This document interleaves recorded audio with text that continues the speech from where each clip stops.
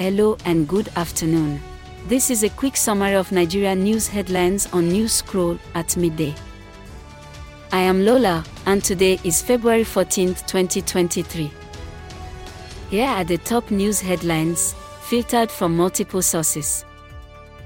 The South African government has declared a state of emergency over severe flooding in various parts of the country, following non-stop rains for the past week.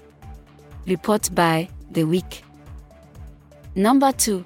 The old Naira note is no longer legal tender, CBN warns Nigerians and banks. Report by People's Gazette. Our final 3 headlines are as reported by The Way Nigeria, Thisday, and legitNG. Number 3. INEC has no plans to postpone the 2023 presidential elections. 4. The federal government has reiterated its commitment to the elimination of bottlenecks and promotion of efficient operations at the Seme-Krake border to enhance trade and economic integration with member countries of the Ecowas.